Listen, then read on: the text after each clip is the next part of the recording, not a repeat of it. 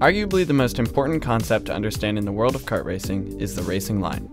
Now what is the racing line, you might ask? The racing line is the path around the track that will allow you to carry the most speed throughout the corners. Many believe that the fastest way around the track is the shortest distance, like when running. However, this is not the case. In racing, the fastest line is the path that allows for the least amount of turning and the largest radius so you can carry the most amount of speed. Here is a look at what the racing line looks like from a top-down view. The line begins on corner entry, where the kart is positioned on the outside edge of the track. As the corner progresses, you should aim towards the apex, or the center of the corner, and then finally ending on the far edge of the track on corner exit. To see this concept in action, let's take a look at some onboard footage from one of my league events at Coda Karting here in Austin. As you can see, I start on the outside edge of the track approaching the corner. As the corner progresses, I move in towards the apex and swing wide to use all the track on exit.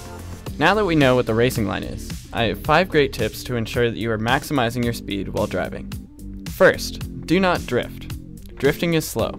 No matter how cool it may look or feel, drifting is the fastest way to ruin a lap. The wheels are designed to move in a forward direction.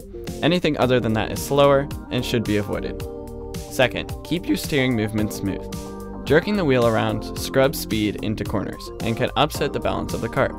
Only steer just what is necessary to avoid losing time, and keeping your steer at a fluid motion will help you stay in control. Third, use the brake when necessary. Even the best drivers in the world have to be masters at slowing down.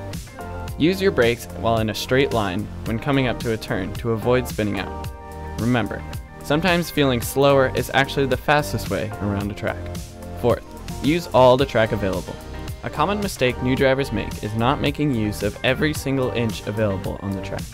You can find seconds of time by sticking just a few feet closer to the edge of the track along the racing line. For example, on this turn, you can see I am right up against the barriers on the right, come right up to the barriers on the left, and use all the track on exit. On this turn, you can see that I even creep off the edge of the track a little bit to gain a bit of an advantage on the entry to maximize every bit of space I can. Lastly, stay away from slow drivers. If someone is holding you up, pass them quickly and safely. It's in your best interest to safely move around them so you can continue going fast. On another note, if someone faster than you is behind you, let them through. Stay behind and study the way that they take the turns. The best way to get faster is to learn from others on the track. If you have a GoPro or action camera, bring it with you. Some tracks have different rules about what is allowed, but generally it's a good idea to record your race footage and watch it back later to see where you can improve. You can also compare it side by side with faster people to see what to do differently.